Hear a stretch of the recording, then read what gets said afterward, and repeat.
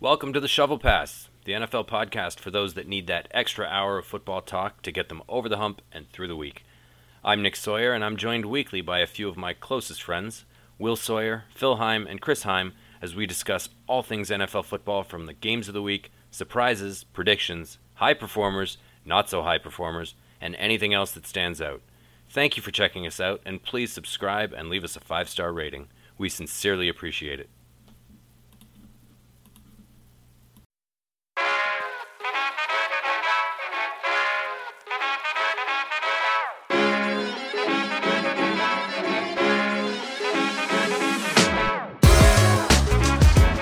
Hey fellas, how are you? Very good, and you?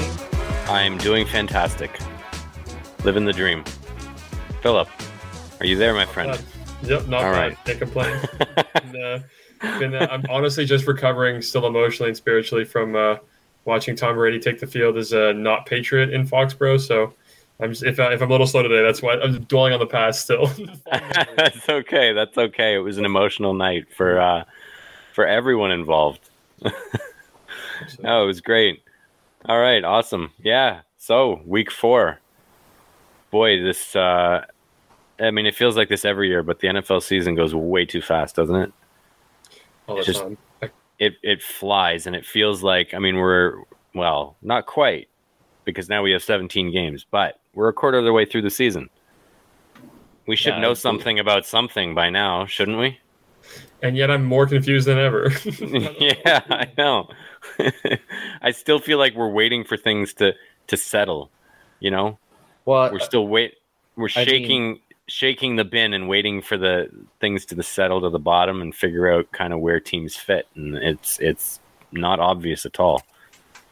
I mean, to be fair, and we'll touch on this a little bit later, but there's 2 divisions in the AFC that have 3-1 teams, and 1 division that has 1-3 teams. So even within divisions, figuring out who's on top and who's in the middle is far from resolved. Yeah. It could be. It's going to be entertaining to see how the wild card races pan out at the end of the season, and how close this stays. Because I don't know. It's hard to see this keeping up for the rest of the season, where you have 3 teams neck and neck in that many divisions.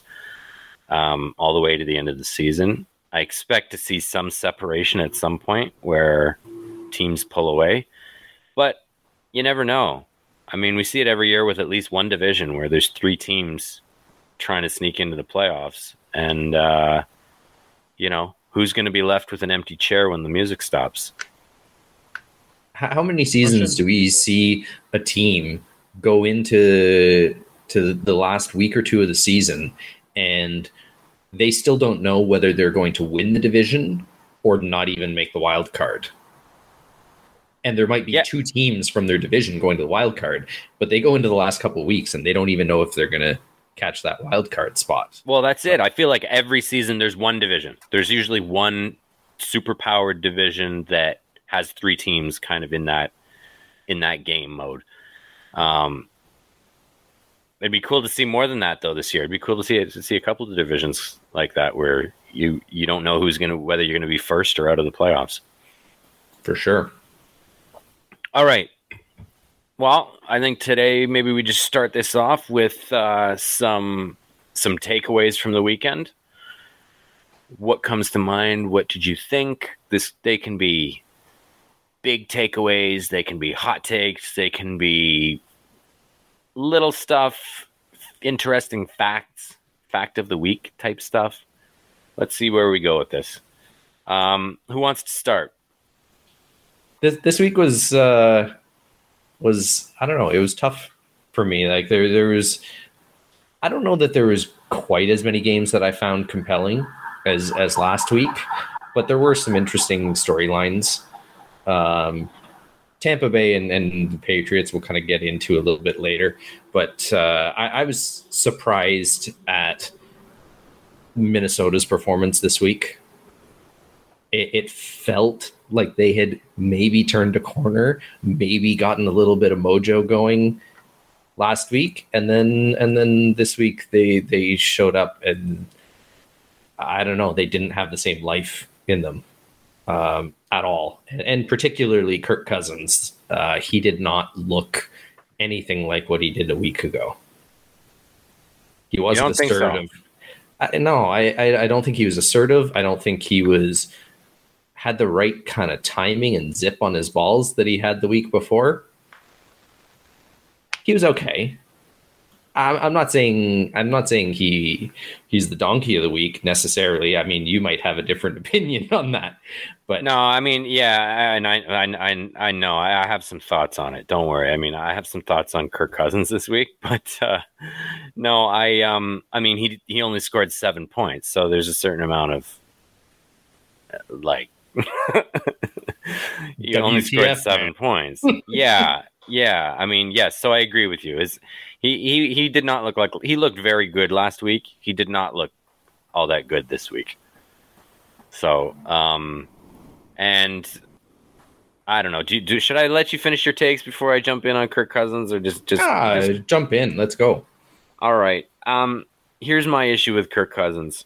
He got me pretty worked up this weekend. I'll try. I don't know how much restraint I should show right now, but I have had a couple of days to digest it. So, look, his stats are not very good. His stats are very pedestrian. So I agree with you, Will. He wasn't super Kirk Cousins like last week. He was dink and dunk Kirk Cousins this week. He went 20 for 38 for 203 yards, a touchdown, and an interception. Do the math on that. 20 for 38 sucks. That's my math. And 203 yards, that sucks. Like just over 5 yards per attempt. So there you go, Mr. Dink and Dunk. The problem I had mostly with Kirk Cousins is that there was a chance for Minnesota at the end of the game. It wasn't a good one, but there was an opportunity. They didn't have a whole lot of time left. He was trying to get them into field goal, or not. He was trying to get them in range of a couple of shots at the end zone for a potential tie. And look, I'm not going to go through every play of the drive, but basically what it comes down to for me is that with 8 seconds left, they were around the 40-yard line, the Cleveland's 40-yard line, I should say, and 0 timeouts. And he drops back and he throws a 3-yard out to the flats, and the guy runs out of bounds. He burns 5 seconds to gain 3 yards instead of taking a shot at the end zone. I don't know what he was thinking. I don't think he was thinking. Like his game awareness at the end of the game was atrocious. And then for the last play of the game, you're inside the 40 and you have to throw it to the end zone. I don't know whether this is like the most the most natural of Hail Marys. I mean, this isn't Aaron Rodgers heaving it 60 yards from beyond half, but he had to get it to the end zone. He rolls out, he takes his time, he gives his guys an opportunity to get to the end zone, and then he throws a rope and drops it off the ground a yard inside the end zone. Like nowhere near any of his guys. The defenders couldn't even pick it off. It wasn't even close enough to them. They're sitting at the back of the end zone waiting for this heave-ho, and he throws this rope and puts it into the dirt. Like, why would you throw it into the dirt? Throw it up. Hail Marys are supposed to be level 4 passes. I had a coach who used to talk about when you're throwing a pass as a quarterback, he used to talk about it in terms of level 1 throws are straight to the receiver with zip. Level 2 throws are intermediate throws, kind of, intermediate throws across the middle, or like with minimal arc, but a little bit. The type of throw you throw to put over the linebackers. Yeah, over the linebackers and drop it inside, before the safeties. And then level 3 throws are the ones where you're heaving it deep. You're letting the guy run under it. He only broke it down into level 1, 2, or 3. I'm going to add a category and say, Hail Marys need to be level 4. You're throwing it as high as you can so that it's a jump ball and you give your guys time to run under it and get ready for it. You want it to come down like a punt. Right. This was a level 2 throw. It is. This was a level 2 throw. This got over the linebackers and then dropped into the dirt. Like, nobody expected it. Anyways, I'm going to cut this. This is getting a little bit too long-winded, but basically my problem with Kirk Cousins is, and this goes back to our conversation from a couple of episodes ago, is that we didn't believe he was the guy who could win games, tight games, where you have to drive the field at the end of the game and be clutch and take some chances and make some real big-time throws. Watching him on the weekend, it didn't look like he even knows how to take a chance. Like, the game's on the line. You have to take a chance. You got to try and make something happen and fit it into a very tight window, or take a risk where it might get picked off, and he's just incapable. It's terribly frustrating. And as much as his stats are pretty good, if you look at the end of the season, he's going to have good stats. He's going to take care of the ball. He's going to throw a decent number of touchdowns. He's not going to throw that many picks. He's going to have a good number of yards. His completion percentage is going to be fairly high. Everything's going to, on paper, is going to say this guy deserves to be paid near the top of the quarterback position group in the NFL. But when he does things like this at the end of the game, when there's a chance to tie and go to overtime, and he's not even in the realm of, it doesn't even look like he's trying, it doesn't look like he's capable, then what's the point? Like, this guy is not going to win you a Super Bowl. So, after the weekend, I was feeling very over with Kirk Cousins. I've defended him in the past, but it was just absent of any game awareness. So, there, rant over. And that's it. Like, your big job as a quarterback is not just to light up the field with personal stats. It's to put your team in a position to win. And I mean, you could argue that's the role of every player on the team, but particularly the quarterback. You play such a central role for all the guys around you. You have to put your team in a position to win. And if you don't put the ball up and let your receivers go and high point it, then you've negated them. You've nullified them from the game. They are incapable of helping the team. So you've just taken players off the field effectively. That's it. It's not like he even just threw a pass with no arc that got to his receivers. It didn't even get to his receivers. It just went into the ground. Come on, dude. Anyways, I'm going to start cursing if we keep going like this. So let's move on. Well, I got a new topic for you. How about this one instead? Is Urban Meyer the least impressive rookie head coach we've had since Bobby Petrino? No. College. No. Really? What about college to NFL head coach? No. That's narrow parameter. Since Bobby Petrino, who is worse than Urban Meyer's been? Let's just recap quickly. And also why I think Urban Meyer's Ohio bar incident is his version of the neck brace coming out after very much the same.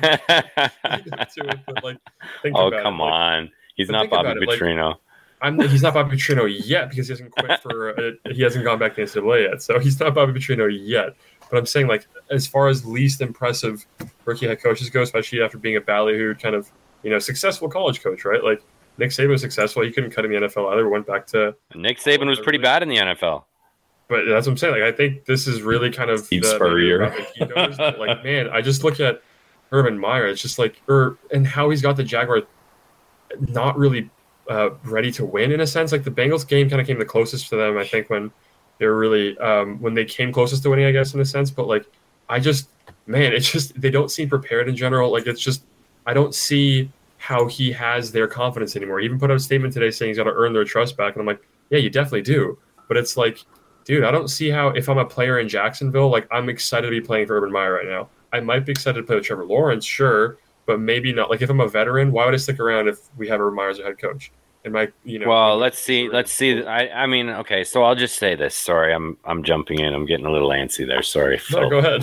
Jump away. It's 4 games. It's only 4 games. You need to give him more than 4 games. We'll see how it looks by the end of the season. If he goes winless and they don't even look like they're getting better, that's the issue. But if they're steadily improving, then I don't think we can make this judgment after 4 games. So the worst rookie head coach since Bobby Petrino, I think, is pretty harsh. Worst There's been NCAA to NFL head coach. Let's put. There's it that been way. several that have been pretty bad. Hmm. Yeah, and Will, you mentioned Spurrier and You Nick love Chip Saban. Kelly. Nick Saban wasn't very good. Chip Kelly started off really hot. But even back He then, I was did. like, God damn, this guy is too. He's too cocksure to be any fucking good at this coaching gig. So Yeah, but come on, relax, Phil. You can't be too good and too confident. Chip Kelly started reasonably strong. I think he turned out to be one of the worst college to pro coaches, but not the first season, because he was 10-6 the first season, and it looked reasonable coming off of that. But anyways, yeah, I don't know. I mean, for me, my point coming out of this weekend was, regardless of anything else, they picked Urban Meyer to man the ship with the first season with Trevor Lawrence. And unless you are convinced that he is A, ruining Trevor Lawrence, or B, Trevor Lawrence is unhappy with him, I don't think they fire Urban Meyer. yeah, I think that's their decision right there. If Lawrence likes him and Lawrence looks like he's progressing, they will give him a second year to sort things out. Oh, that's And I know where you're going to go with this, Phil. He's not going to USC. that's what I'm saying. It's not will they fire him? It's will he stick around? No, he's That's not gonna going to go to work out. USC. Not necessarily USC, but I don't think USC will take him. Then. Yeah, but you see how well he does with the Ohio bars, so maybe he gets a gig back there or something. But we'll see. Maybe. I don't know. Yeah, I mean, what a disaster, though. Let's just say that the Urban Meyer incident is a really bad look, especially because they're 0-4. Yes. Now, what I will say about Thursday night is I was impressed with Thursday night. The first 3 games looked like they were unprepared. They did not know which way was up. They were not getting better, and he was in over his head. Thursday night looked like he came out with a plan. He changed the game plan. His play calling played to Trevor Lawrence's strengths. I thought Trevor Lawrence looked good and much more comfortable. He made some nice throws. They used his legs properly. They managed the game plan so that Trevor Lawrence didn't feel like he had to do everything and carry the team to victory. And actually, we're just kind of going around the table here, but this is one of my takeaways was I was trying to figure out on Thursday night whether Cincinnati is a good team, like whether they're a princess or a pumpkin. Like, are they a good team or are they pretending and they're going to turn back into a pumpkin at some point? Because they looked good. They looked good on Thursday night. They were playing the Jags. So take that with a grain of salt. But they have beat the Steelers. But again, we don't know how good the Steelers are. So I can't tell after 4 games whether Cincinnati is a good team or whether they're just propped up by some fortuitous, turns and catching teams on a bad week, or teams that we thought were good are not very good and Cincinnati beat them. I don't know. I'm not really sure what to make of them. For me, I find they are maybe a bit of a similar comparison to the Panthers. I thought the Panthers were one of the worst 3-0 teams to make it to 3-0 in a long time. But they showed up and they actually competed with the Cowboys. You know, the Cowboys beat them and not insignificantly, but they showed up and they actually made a game out of it. The Cowboys had to play 4 quarters to beat them. I feel like the Bengals are that kind of team that even the strong teams in the league can't sleep on a game with them. Whether they're good enough to beat the best teams in the league, especially as it comes down to the end of the season and playoff race and everything, I don't think so. They might get there, but I don't think they're at that level yet. But they're dangerous enough that nobody can sleep on them. I think the best way to put it, Will, is that like if you were to draw the Bengals as your wild card opening kind of game, you probably would not want that draw. You wouldn't want that seeding. So that's the way I look at it too, because it's like Joe Burrow, I think, has been playing excellent in his season back from his ACL tear. So I'm really excited to see if he can keep it sustainable. I think, Will, you mentioned the parallels with the Panthers, obviously, and there is something there for sure. But I think the difference there really is like how much do you trust Burrow over Darnold?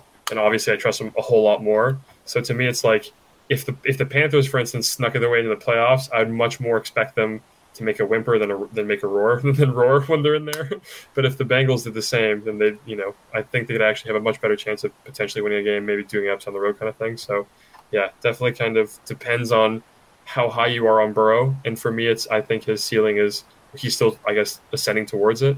So I think he's poised for maybe a Josh Allen type kind of breakout. Maybe not this year; might be a little too premature coming back from ACL tear, but that does seem to me at least, what we're looking at with Joe Burrow. So I'm excited to see if that trend is sustainable over the last 3 quarters of the season. But thus far, he's not giving me, in his first 5 starts as rookie year too, he's not giving me anything to show me anything to prove otherwise. So that's what I'm Yeah, no, I agree with you. I like both those takes. I think I'm with you on the Bengals being a tough fight for any team this season. Burrow has looked really good. I think you're right. He is ascending. I don't want to crown him just yet, but he's looked very good. And he had 132.8 passer rating this week. Ridiculous. Oh, he was spectacular on Thursday. Now, again, he was playing the Jags, so let's just... Yes. There's the asterisk. It's the qualifier for everything we say about him this week. But, yeah, he looked very good. He was exceptional. And the throws he was making, I mean, you can still take something from that game, even if he's playing a bad team, and say, yeah, but he's making big-time throws. He's getting through multiple reads. He's ball placement when he throws a pass to the, from the opposite hash to the sidelines, the opposite sidelines. And he's driving the ball, and it's right where it needs to be. Like, those are the types of things that you can still take from a game like that and be impressed. And yeah, he did all that. So I think he's going to be a very good quarterback. The other last little thing I'll say about the Bengals is I like their receiving core. They look really good, and they're underrated. Pace is legit. That's a legit connection. I can see why. Like, I remember leading up to the draft, everyone was kind of stumping for Burrow to even make a public push to get an offensive lineman and not kind of push to get his teammate from LSU's running mate, Jamar Chase. And holy, is that paying off well? I'm sure the Bengals brass is happy to listen to Joe Burrow over there with getting Jamar Chase, because he's been pretty phenomenal. I think, in my opinion, he's like the clear rookie of the year thus far. 4 touchdowns already. I think 3 of them might have been 30-plus yarders anyway. So he's really, really taking the top off defenses and really opening up a lot for the rest of the He looks really polished, though. Like, he looks really polished. He looks savvy. He looks like a veteran out there running routes and getting separation. He's elevating the play of Joe Burrow just by being on the field, but then he's also opening up so much for the other guys around him too. So yeah, Boyd looked really good on Thursday as well. Boyd was finding some good space to contribute. So, all right. Let's keep going. Phil, what's give us one of your takeaways from the weekend. Beyond that, honestly, I'm trying to see if what trends are sustainable, right? Like, that's what I'm looking at, number one. And for me, the thing that I'm most kind of captivated on is this Cowboys defense legit? I think that's the takeaway I'm having now, is because they've been playing a lot better this year. I've been looking at NFL stats, and they mentioned that the Cowboys have averaged through the first 4 games of the season 12 points per game fewer than they did last year, right? So, but the offense has scored the exact same 126 points. So clearly the defense is the difference, and I'm wondering why that is. And I'm wondering if that's sustainable for the rest of the season, knowing that within the past hour or so, they got rid of Jalen Smith, or they're announcing his release. Right? Oh, so really? Releasing him? Yeah. Damn. He's going to be released as of Wednesday morning. So Wednesday, oh my goodness! 6, whenever this comes out. So poor guy. Honestly, I feel for him. Smith. I do too. I hope the Patriots pick him up, but they haven't necessarily. He's been the odd man out in Dallas, clearly, and Trayvon Diggs on that defense is a star, a certified star. But to me, it's like, is that trend sustainable? Like, what happens now? Because Micah Parsons has had some success on the edge. Obviously, he's going to move back to middle linebacker, to linebacker. You're getting DeMarcus Lawrence back in the next few weeks. Like, is this performance sustainable under Dan Quinn? And how is this defense going to kind of evolve and strengthen over time? It's a good question. In a division, Yeah, I think that this defense can really help them make the difference. But yeah, go on, Nick. Yeah, no, that's a good question. And I like the thing I've been most impressed with about the Cowboys is the takeaways, the opportunistic takeaways and capitalizing on those mistakes. And yeah, Diggs, you mentioned Diggs. Diggs has been awesome. He's scary. Like he's one of the front runners for defensive player of the year through this number of weeks. He's got 5 interceptions, which is crazy. It's 4 insane. games and he's got 5 interceptions. Like, this guy has hands and he's got instincts and he jumps routes. He's been huge for the Cowboys, because that has been the one thing, if you had to say about the Cowboys defense over the last, I don't know, decade maybe, like, what's the problem with the Cowboys defense? They're secondary, and they've tried a few times to fix it, and they've drafted guys high, and it hasn't ever really panned out. So, fingers crossed Diggs keeps this up, because he's a pleasure to watch. He's a delight. Yeah, him, and I've mentioned him in a previous week, Jaron Kearse. To me, those guys both have a really good energy. And bring in Micah Parsons too. Like, there's an energy with the Cowboys defense this year that there hasn't been in years. They have fight. They have excitement to them on the field. Rather than, I always felt like in previous years, they played with the strategy of bend, don't break, except they more often broke than bent. Sean Lee. But there wasn't this fight. There wasn't this like aggressiveness. Whereas you see them with a swagger out there this year, and they're nasty a little bit. They're going for hits and trying to knock the ball out and roughing guys up and manhandling them. And this is not the kind of attitude that I've seen for a Cowboys defense in a number of years. So that's exciting. And I think they're trending in the right direction. I think they keep it going the rest of the year, barring any significant injuries. The one kind of caveat to all of that is that they have not been a shutdown defense. In spite of the fact that they've been opportunistic and they've got some interceptions and some sacks, right, and they've been doing some really good things, they have not given up an insignificant number of points. So they are winning because the offense is scoring a lot of points. What happens when they come up against a really good defense, or when the offense just has an off week? Like 28 points, you can lose a game pretty easily. And the Cowboys gave up 28 points to the Panthers this week. What happens when they're up against a really good defense? Yeah, all good points. So I think that circles back nicely to what Phil was saying. Just the question, is it sustainable? It's even more appropriate to ask that question, because they're not just shutting teams down. They're not scheming and shutting teams down. They're taking the ball away, and that's really their... Yeah. And how much of that, like them giving up a lot of points, is due to the fact that like other teams have to keep up with them offensively, right? Like, you are going to open up the playbook. You are going to take more deep shots, because Dallas certainly is. They're averaging 31.5 points a game. Like, Dak is, again, playing out of his entire mind, except this year, more than any in the past, even his hot start last year, he looks like he knows exactly where to go with the football in every single play. And he's got enough talent around him that wherever he goes with the ball is not a bad idea, right? So when you're, and granted, like, I do like that I'm seeing them try to reestablish the running game the past few weeks. I like that they're feeding Zeke a little bit more. He's kind of busting his butt off the couch. Maybe now he's realizing that Tony Pollard is in danger of putting him back on it kind of indefinitely. But that's kind of...